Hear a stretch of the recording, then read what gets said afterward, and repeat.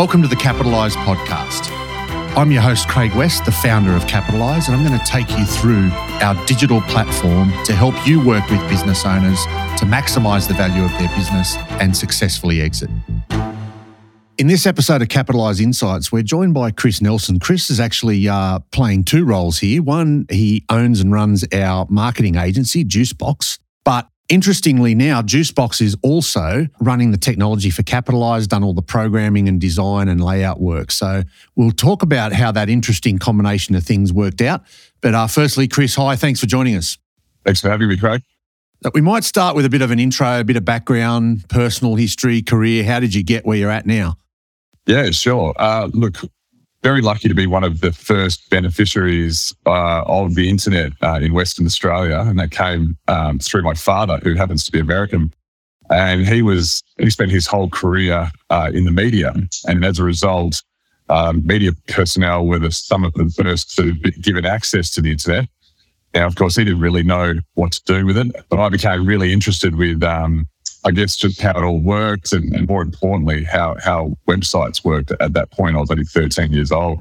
So that quickly translated to a computer science degree. I wanted to go into software, sort of old school software, not sort of web-based software. And after 4 years completing that degree, picked up a job in finance in the IT department and spent a lot of time working with MasterCard, bringing their online banking systems to the world. Obviously, I was a young attacker, still understanding the whole realm of how software deployment and architecture worked, but that definitely paved the way for the career that I'm in now, which is effectively taking business models and digitally transforming them. So after spending a good stint with that company, I returned back to Melbourne. And a friend of mine who from university came and said, listen, the quality of digital in this state is very low. And if you can build a website, we can make some money. And I said, well, I'm in a pretty good position at 21 years old. I'm not sure how I feel working out of a garage and, struggling to pay for fuel for the car. But we took it at the dive and it was one of the best decisions we ever made. And we really did ride the digital wave from there on in. So was that when you created JuiceBox or is that later on? No, that's the start of JuiceBox. Right. So yeah, that's right. Tell us a bit about JuiceBox now. What does it look like? How many people? What do you do? Who do you work for? Yeah, look, JuiceBox is, I don't think we ever knew what it was going to be. I think, there was a strong branding side, which came from my business partner. He lives and breathes brands. And then we have my technical side and my digital side, which I brought to the table. Now, in simple terms, back in 2008, that looked like logos of brands and websites.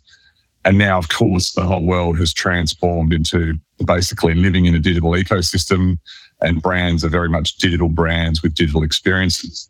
So the power of the two minds is kind of the success of JuiceBox, I'd like to think. But in essence, we are a holistic agency. We cover everything from developing software to brand strategy, all the way through to taking a message to market through marketing techniques and various forms of marketing. And this day, we're about 50 strong. We're a lot of things to a lot of people, which is good and bad in its own right. But ultimately, everything we do is objective-led. We are not somebody who will just complete a project and therefore it just be a simple transaction. We wish you all the best. We need to know that there's a measure of success in place, and every engagement with a client is about achieving an aim. It needs to have a clear measure of success, and then we go about overlaying our recommendations. Yeah, okay. So much different to a typical, marketing agency, really, because you've got all these aspects where you've got the branding division, you've got digital marketing, obviously, and the traditional Google ads and social media and so on. Of the 50 people, how many work in each area? You've sort of got a pretty diverse team there.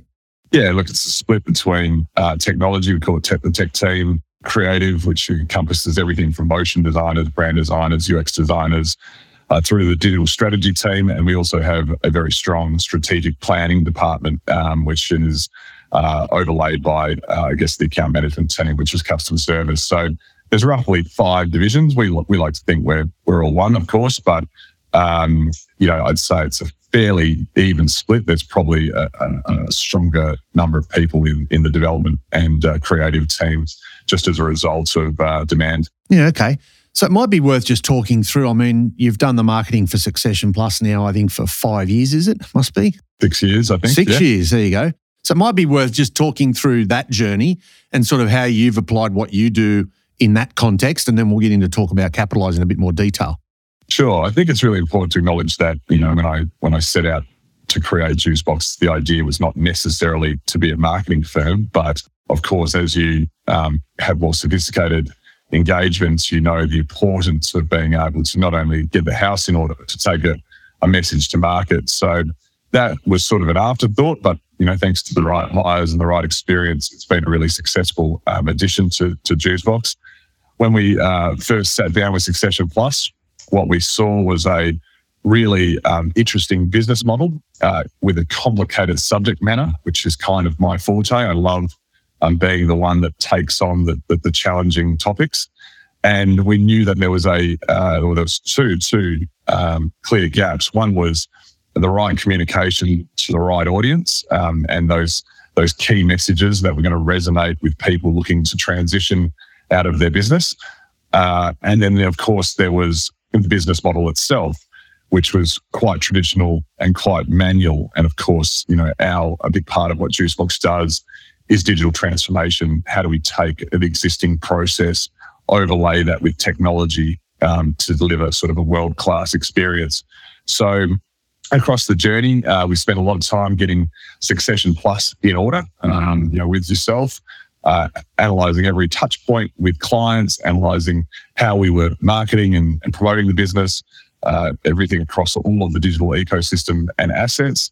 And then, of course, that led into Capitaliz, which has very much been a tech project and is very, the digital transformation of the model. Yeah, before we get into Capitaliz, I think it's interesting just to ask, and you can be as harsh as you like. I mean, clients often think they know about marketing, right? I mean, no one tells me how to calculate capital gains tax or how to work out the rules that you need to put in an employee share plan to comply with the Corporations Act, but people tell you how to do your job all the time, right? Not me, but other clients, I mean. Oh, no, you've been there. There's a naivety around marketing, and that comes from probably the lack of measure that occurs with a lot of marketing. Ultimately you have awareness marketing, which is the strengthening of a brand, the positioning of a brand, and people just simply becoming aware of your value proposition. And then you've got activation marketing, which is kind of, here's a once in a lifetime sale, discount, whatever it may be. And that's very measurable because you'll feel the impact as soon as the campaign goes live, whilst there is always hesitation around awareness marketing because people go, well, what did I actually get for that? Even though long term, there is no doubt, a foundation of trust and understanding in that brand that occurs. So I don't think it's necessarily people telling us how to do our job. It's probably a lack of trust. And that lack of trust comes from there being a real diverse range of terminology that's used within the industry, metrics that don't always translate to bottom line business impact, and ultimately, people just glazing over results when they do have them in front of them, just going, oh, well, it feels busy, that'll do. Yeah. It's interesting because it's been, as you said, 5 or 6 year journey. And there were definitely times when we thought, geez, I don't know if we need to spend money doing that. But in hindsight now, looking back, we've had more than 40% growth year on year, every single year of those 5 years. So the results are there, obviously, but it's about the discipline of just keeping going, keep doing what you have to do. That's correct. The greatest moments that I've had with having a firm engage in marketing is seeing them have that lack of trust or that, uncertainty is probably a better word. And then 3 years later, it's core foundation of their sales and marketing model. And they just wonder how they ever did without it. And I think that's because, it is, you're handing over your hard earned or you're handing over, business capital, and you need that to translate into a multiple of a result. And most people have great hesitation about that. And it doesn't just happen in month 1. It probably is still growing in month 6. But once they see that it only takes, a few diamonds in the rough to create a huge return on investment. They're usually a client for life. Yeah. No, it's an interesting area because it's one of those things. It's a bit like parents go and telling the school how they should be teaching their kids, even though they're not teachers. It's the same sort of thing. So look, I think interesting to talk about now the digital transformation side. So, we originally came to you entirely focused on digital marketing and building website and brand awareness and activation marketing, as you said. We then started talking about this new model. How do we digitize the tools? How do we make what was at that point, a series of Excel spreadsheets, Word documents, calculators, all sorts of things? How do we turn it into a tool? You've done other projects like that in financial services before. Maybe start with that and then we can talk about what it looks like for Capitaliz.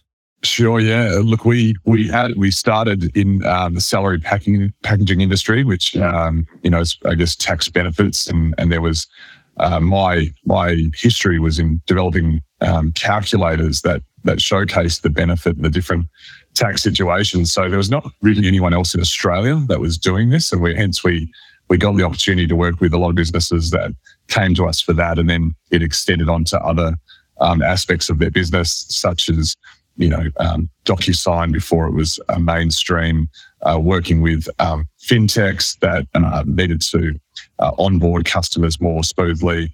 And then in recent times, we've had the opportunity to work with high-end mining clients, ASX trading companies, companies that are dealing with off-market investment.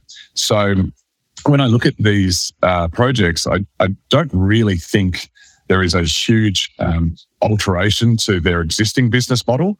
What it is just seamless and streamlined. And quite often the conversation when it comes to digital transformation is, but how would we do that? And there are so many ways. People don't know about the technology that exists. They don't know about how things can connect.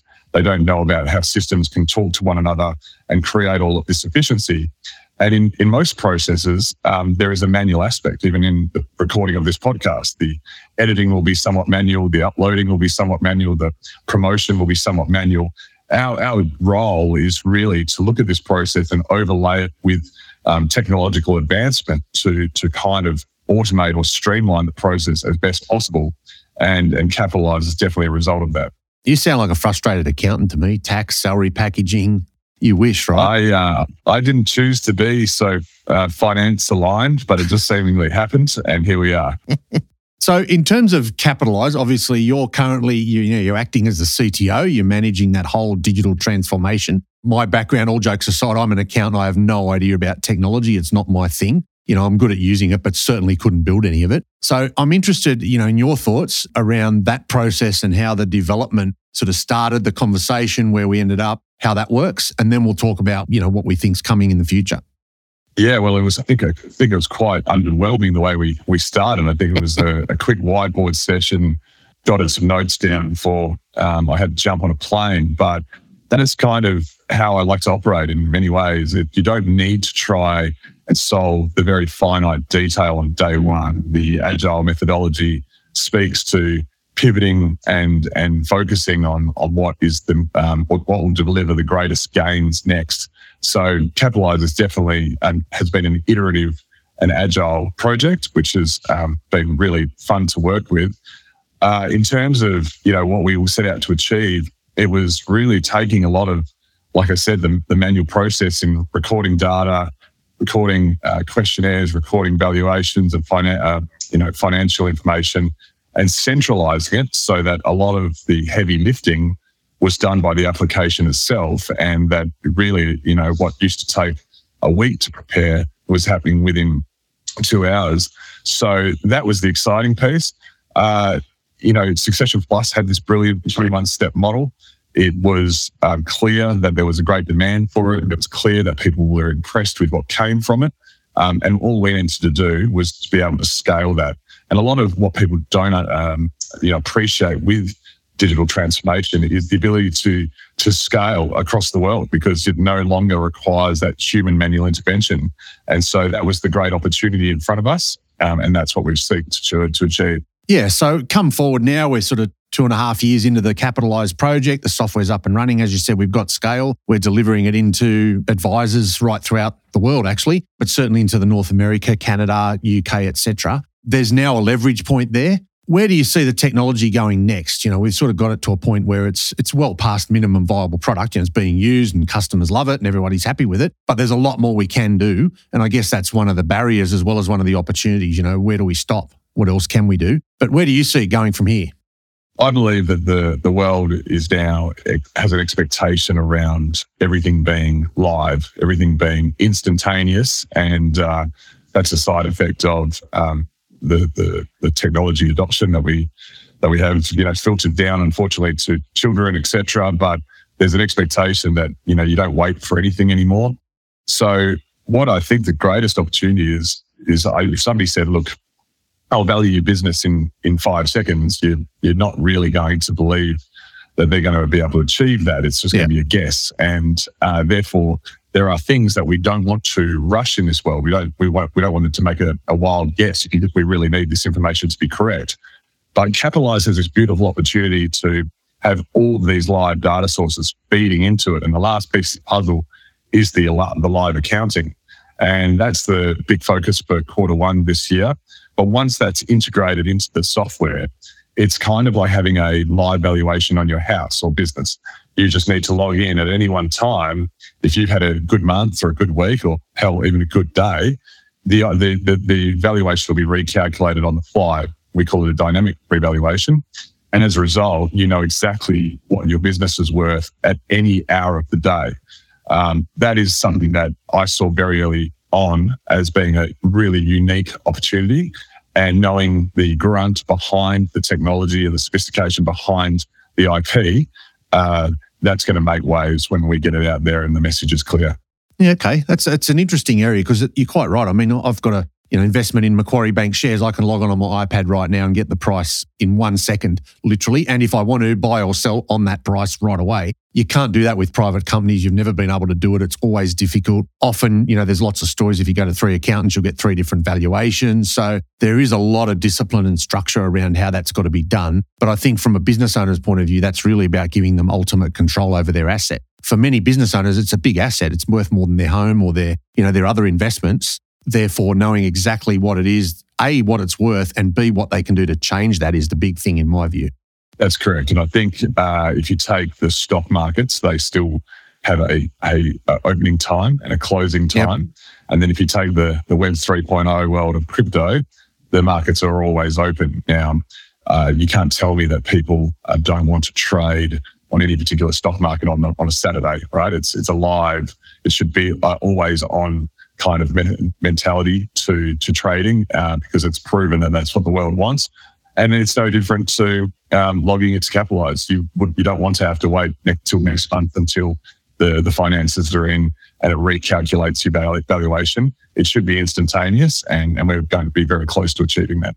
Yeah, it's pretty exciting stuff coming up. We've got a fair bit of work to do to get there, but we're well down the track. A couple of things that people have asked about in various scenarios. Artificial intelligence, machine learning, what's the impact of that on this kind of technology? So there's a huge array of areas we can explore there. I think it'll come mainly down to the benchmarking side and sort of pre-existing cases of a business in a similar situation and what they did to grow their valuation. So, for example, let's take the Google Ads platform. If you go on there, they will say, here's 5 keywords we suggest if you add to your campaign, you'll see greater results. That's because those 5 keywords are being used by a competitor of similar nature who's having success. Now, the reason Google wants us to add these words is so that we compete with the competitor and start bidding that up and they earn more money.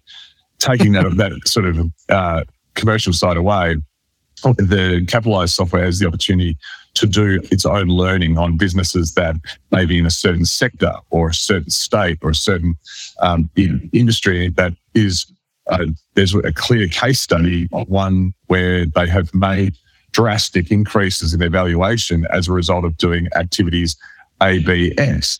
And so the learning from that is that without an advisor needing to say, hey, you should explore this activity or this initiative because it's clearly going to raise your valuation, the software can start doing that for you. The same with the more AI side is when you're thinking about ad backs or looking at your P&L for categorization, over time, we can learn how people use terminology within their P&L or their balance sheet and start to automatically match that without having to do too much manual intervention. So, sales is a clear and definitive word, but sometimes, sales, digital marketing is not. Or let's just call it digital marketing. But we knew that digital marketing was typically a line item for sales. We can automatically suggest that. So the idea is, again, just to make things as seamless and as automated as possible. And then that's where that technology comes into play. Okay, so a couple of things before we wrap things up. We sort of talked about the key features, talked about AI and machine learning. What haven't we seen yet? Like, what do you think's on the horizon that's probably, we haven't looked at, we haven't talked about in terms of Capitaliz? What are you seeing in terms of trends? Yeah, well, I think it happened at the end of the year that just passed, which was the introduction of ChatGPT. And it is an amazing pivot point. And some people have criticized my thinking there, saying, why do you think it is so important? And I said, well, I think it's the greatest challenger to Google that we've seen. I had, when we presented it in our sort of lunch and learn within JuiceBox, we had staff that were quite intimidated by it because this could write blogs and answer questions and do things that we are paid by our clients to do. And of course, there's a fin factor around what's my position then. I don't think the technology's mature enough to be adopted like that just yet, but there is certainly a huge amount of use cases that have already been shown on the internet as to how this can kind of change the world. So if you haven't had a play with ChatGPT, I highly recommend it. You can kind of ask it anything in the world and it will probably come back with a better answer than you ever could. And what that means is if we are no longer relying on Google just to give us a listing where we still have one manual step, and that manual step is I've been presented 10 results. There is no quick searches, I should add. But if I've been presented 10 results, it's my job to choose what the best of those 10 results are. So it's still prone to human error. While if ChatGPT gets to a point where it analyzes so many credible data sources that it starts to segment the information that doesn't have enough validation and only to keep the information that is clearly proven by multiple sources, we really don't need Google. We can just ask whatever device for the answer. Yeah, okay. So I'm looking forward to seeing that in Capitaliz when you're ready. Yeah, you tell me the questions you want to ask, no problems. Before we wrap up, firstly, how do people contact you? JuiceBox.com.au. Easy. 3 quick questions. Number 1, tip for advisors. Now, we're talking about advisors typically that are using Capitaliz, but in exit and succession planning. Number 1 tip for advisors. Be patient. It's a ride that's going to be very worthwhile being on. And in the crazy game of software development, features and improvements come out really regularly. So always be looking for what's new and what's next, because those are the things that will change the game for you as well. Cool. Favorite business book and why? I get this question a little bit, and I always like to go with what's inspired me most recently, and that was a book called Insurgents, which is the difference between businesses that get to a certain size and become defensive and negative to change, and young startup businesses that have this mentality of a strategy that changes every day and always looking to disrupt. You go through a Blockbuster and a Netflix or a Kodak and the digital game that wiped it out. The thinking in the change that happens between the growth is what this book articulates, and I found it fascinating. Okay, I'm going to have a look at that. I'm asking advisors this question. You're a bit different because you're not really an advisor in exit. Do you practice what you preach? What's your exit strategy? So have you actually thought about an exit strategy for yourself? Well, loosely. I think that, there's an expiry date to people in our industry. That's the sad part, is that we are on the forefront of technology and we need to be creative, and we have a lot of youth that works within JuiceBox. So once my hair goes fully grey, I imagine they'll want to kick me out. So yeah, I thought about, strategic buyers in the past, but we haven't really made any clear steps towards anything, to be honest. Cool. Always good to catch up. Thanks for joining us, Chris. Yeah, cheers, Craig. As always, thanks, mate. Thanks for joining us for the Capitaliz podcast. I hope you found it interesting and useful. There's a lot more resources available on our website, which is just www.capitaliz.com. And if you're looking for it, it's Capitaliz without the E at the end. Feel free to reach out to us if you need any further help. Thanks for joining us.